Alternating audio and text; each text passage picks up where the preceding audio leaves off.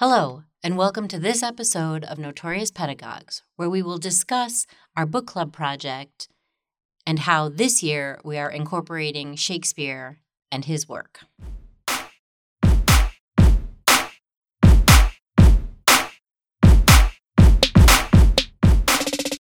Now, there is a history. There's a bit of history to the book club. When we first started teaching this class, this will be our fourth time teaching it together. Mhm. When we first started teaching this class, we didn't. There was a such thing as a book club, and we noticed that our students needed some. It would have been better for them to have actual material to use to plan their lessons and plan their activities, rather than just grabbing things out of the air. So, the first time we used book club a couple years ago, we just got two books and we had them paired up, and I think we had 5 or 6 groups, and that went well. We tweaked that a little bit last year and changed the groups around a bit, but they were still a canonical text paired with a YAL text. This year, though, we're doing something completely different. It's completely different. And it is Shakespeare focused, but it's not just Shakespeare focused. We're all reading the same canonical text, and then the other more recent text is not the same. So, yes, we're all going to be reading Romeo and Juliet. And when I was teaching ninth grade English, that is the play that I taught most often. And it's one that still gets taught in most high schools. And so when we were thinking about pairing a Shakespearean play with young adult literature, this one really had a lot of crossover, a lot of options. So we picked Romeo and Juliet. But what I think is kind of fun, and I can already see our students scratching their heads, because we've said, don't read a traditional text.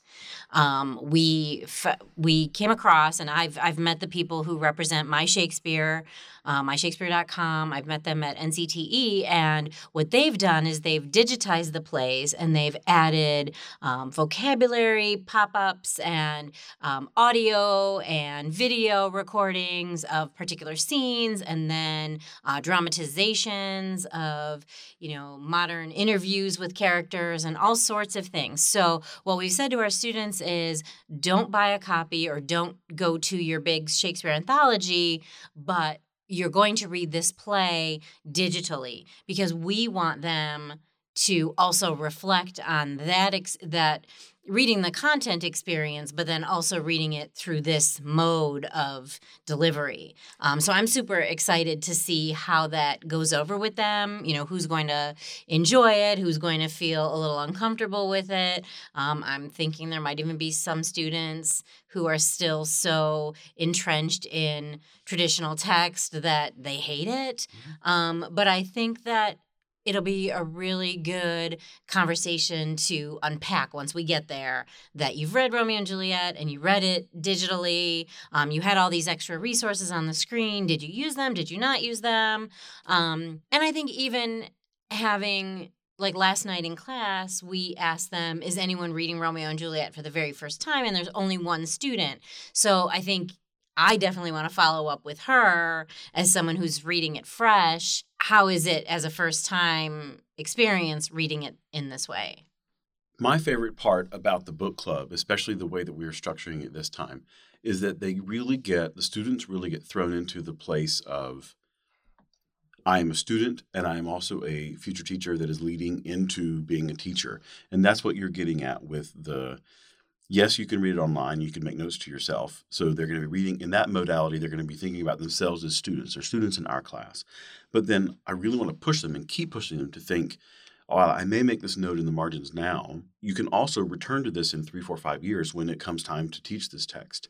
And how might you go ahead and be putting yourself in your future teacher self shoes? Like, we've done a couple of other assignments thus far in the term, and they're probably still thinking of themselves as students. And this is really, we're not just reading Romeo and Juliet just for the sake of reading Romeo and Juliet. It is a canonical text. It is obviously connected to, you were able to really easily find 9 more recent versions to connect the book to. Like, it's important in that regard. They're all going to end up having to teach it. But that they're not just reading it as a reader or to take a test or write a paper, that we're starting to help them hone a skill, which, putting it in air quotes, read like a teacher. So thinking in terms of scenes, thinking in terms of how to fit activities. it into a lesson plan. Yeah, activities. So that's what I'm most interested in with structuring it with Shakespeare. We don't know if you've listened to other episodes about the book club and you've even listened to previous book club talk episodes. So obviously that will be different in this go round because we'll all have the baseline of reading Romeo and Juliet. We're having to rethink the podcast assignment a little bit. We'll record an episode about that in the future. So in the book club, we pair a quote-unquote canonical text, a more traditional text, with a more recent text, so that everyone in the class gets to read two texts. We're using not necessarily books because one's a play. Why do we do that? Why are we pairing a more recent book with a canonical text, an older text? I think there's been a lot of conversations in the profession about, considering the canon and really pushing back on the notion that we should only read the dead white guys, right? And some people, will still make the argument that what Shakespeare has written is universal and can be universal.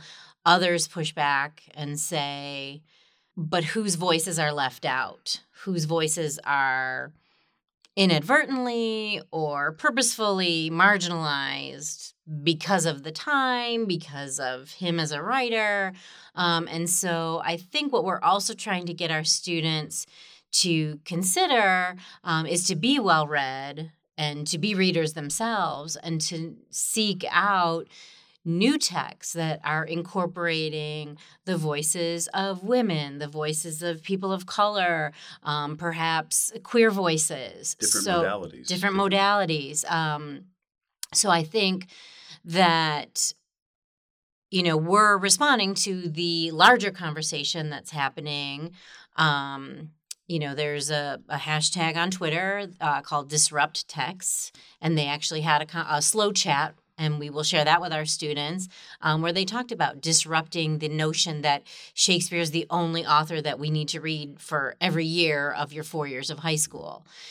So that's something we're going to share with our students, and we're going to engage them in some reflection and thinking about their own high school reading and, thinking about it, whether we have them do pie charts or just think like a demographic, like who did you read and who did you not, like who did you miss out on, that sort of thing. And to reflect on their own reading as high schoolers, but now as teachers, what books do you need to make sure are on your classroom library shelves? What books do you want to advocate for in your high school library or, at the public library or whatever, to make sure that all of our students, K-12, or in this case, 9-12, see themselves. Thinking about Rudine Sims Bishop and, books are windows, mirrors, and sliding glass doors. Are all of our students having these profound reading experiences? Because if you don't have that kind of profound reading experience, then you grow up and you're not a reader. You have to see yourself. You have to learn about others. It builds empathy. All the research, we know what being an avid reader does for you, for your brain, and for humanity, I think. It also helps you be a little more empathetic human. So that's, I think, why we've decided to pair. Now, will we get to a point with this book club and with the podcast episode where we're asking them to compare two texts? Will we get to a point where we drop the canonical texts and maybe just consider a brand new young adult lit text? Or will we, consider other genres even? We've talked about poetry, short stories, that sort of thing, nonfiction. We've had some conversations about some interdisciplinary work, having our students read across, what we would consider content areas.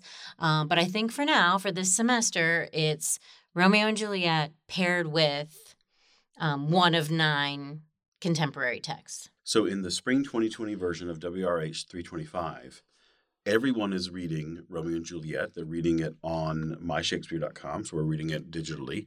We announced that to students on the very first day of class, and they have, I think, a full month, about 4 weeks, to have fully read the entirety of the play. Mm-hmm.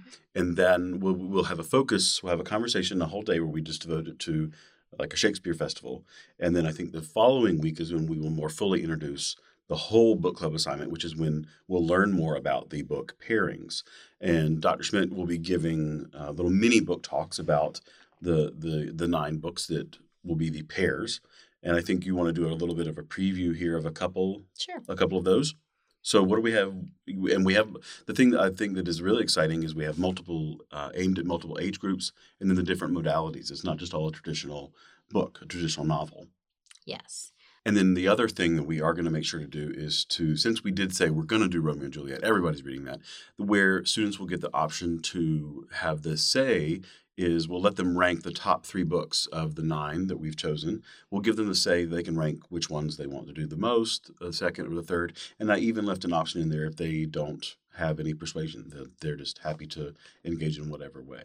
All right. So for Book Club 2020, our options are going to be Love, Hate, and Other Filters by Samira Ahmed, The Fault in Our Stars by John Green, the graphic novel of Romeo and Juliet by Gareth Hines, All the Bright Places by Jennifer Niven, Eleanor and Park by Rainbow Rowell, Aristotle and Dante Discover the Secrets of the Universe by Benjamin Alir Saenz, If You Come Softly by Jacqueline Woodson, Stargirl by Jerry Spinelli, and Everything, Everything by Nicola Yoon.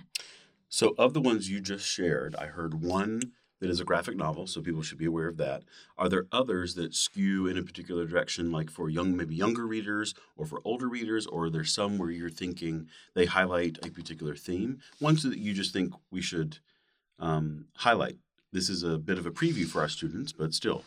Stargirl, I think, is manageable in middle school. Okay.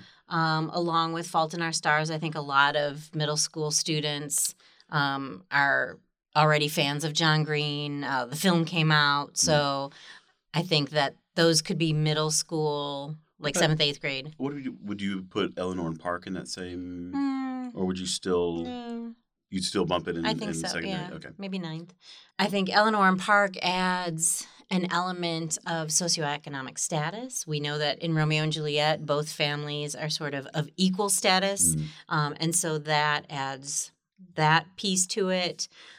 Aristotle and Dante give us a gay male couple, so challenging heteronormative elements of Romeo and Juliet and thinking through what makes this story different. If You Come Softly has racial overtones along with the graphic novel. So in the graphic novel, Gareth Hines has chosen to make Romeo's family African and Juliet's family Indian. So he's added a whole other layer. Yeah. Ethnic, racial tensions, instead of just, these are two families who mostly look alike. So he's added that with the graphic novel. So I'm excited. Like all of these choices, I think, give us something to think about and push back in terms of what's different about this text, but then also what are the themes, what are the connective tissues, what's the advantage, disadvantage of having students read the more contemporary text over the play. Yeah, none of them are novels in verse, unless I'm forgetting something. That would have been cool if we had one that was like a novel in verse. Always something we can grow into for future iterations. Mm-hmm. I think the other thing that continues to baffle me, and it's part of the conversation about the strength of the canon, it's the other side of the coin of reading mostly old, if not old, then dead white men from the Western tradition, is the saturation of the story of Romeo and Juliet was able to produce 9 spin-offs, 9 inspirations of similar themes. The narrative is powerful. Like the themes and the emotions that are evoked by the narrative are powerful enough that they continue to be reinterpreted. Yeah, and I think that that's true for, these are only 9 representations. I think that there are more. I think, it's telling when we still have the ballet version, the stage production, various film iterations that continue to emerge. What makes us keep coming back to this story? And so, again, I think that that's a question that we will ask our students. What is universal and what is not? And where do students lose their engagement with a classic text like this? So in the book club pairing, with the book club pairing, everybody's reading the Romeo and Juliet. Everyone will have been assigned one of these more recent texts, one of the 9 groups. There'll be 9 total groups. They will work together to not only complete a podcast project, which they can't even imagine yet, Right. but they'll also write a group lesson plan. Mm-hmm. They'll also write an individual lesson plan about either one or both of the books. Is there one more assignment that I'm missing? We are still playing around with the visual representation. So in the past, we've assigned an infographic, and then we wondered out loud if it will just be repetitive because everyone's read Romeo and Juliet. So someone tweeted out, I think, didn't they? That Netflix. It was a tweet. And so at this point, we're considering that as an option, using Netflix as a template, the way that you see one image and then an episode synopsis. We've thought about having the students create one of those for their individual group book, so their young adult book. And thinking about that as a possibility, but we might change it. Yeah, it's still on the fence. I think in the syllabus we've said it's a new media experimenting with new media. Yes, we left it purposefully vague. Yeah, we'll figure it out.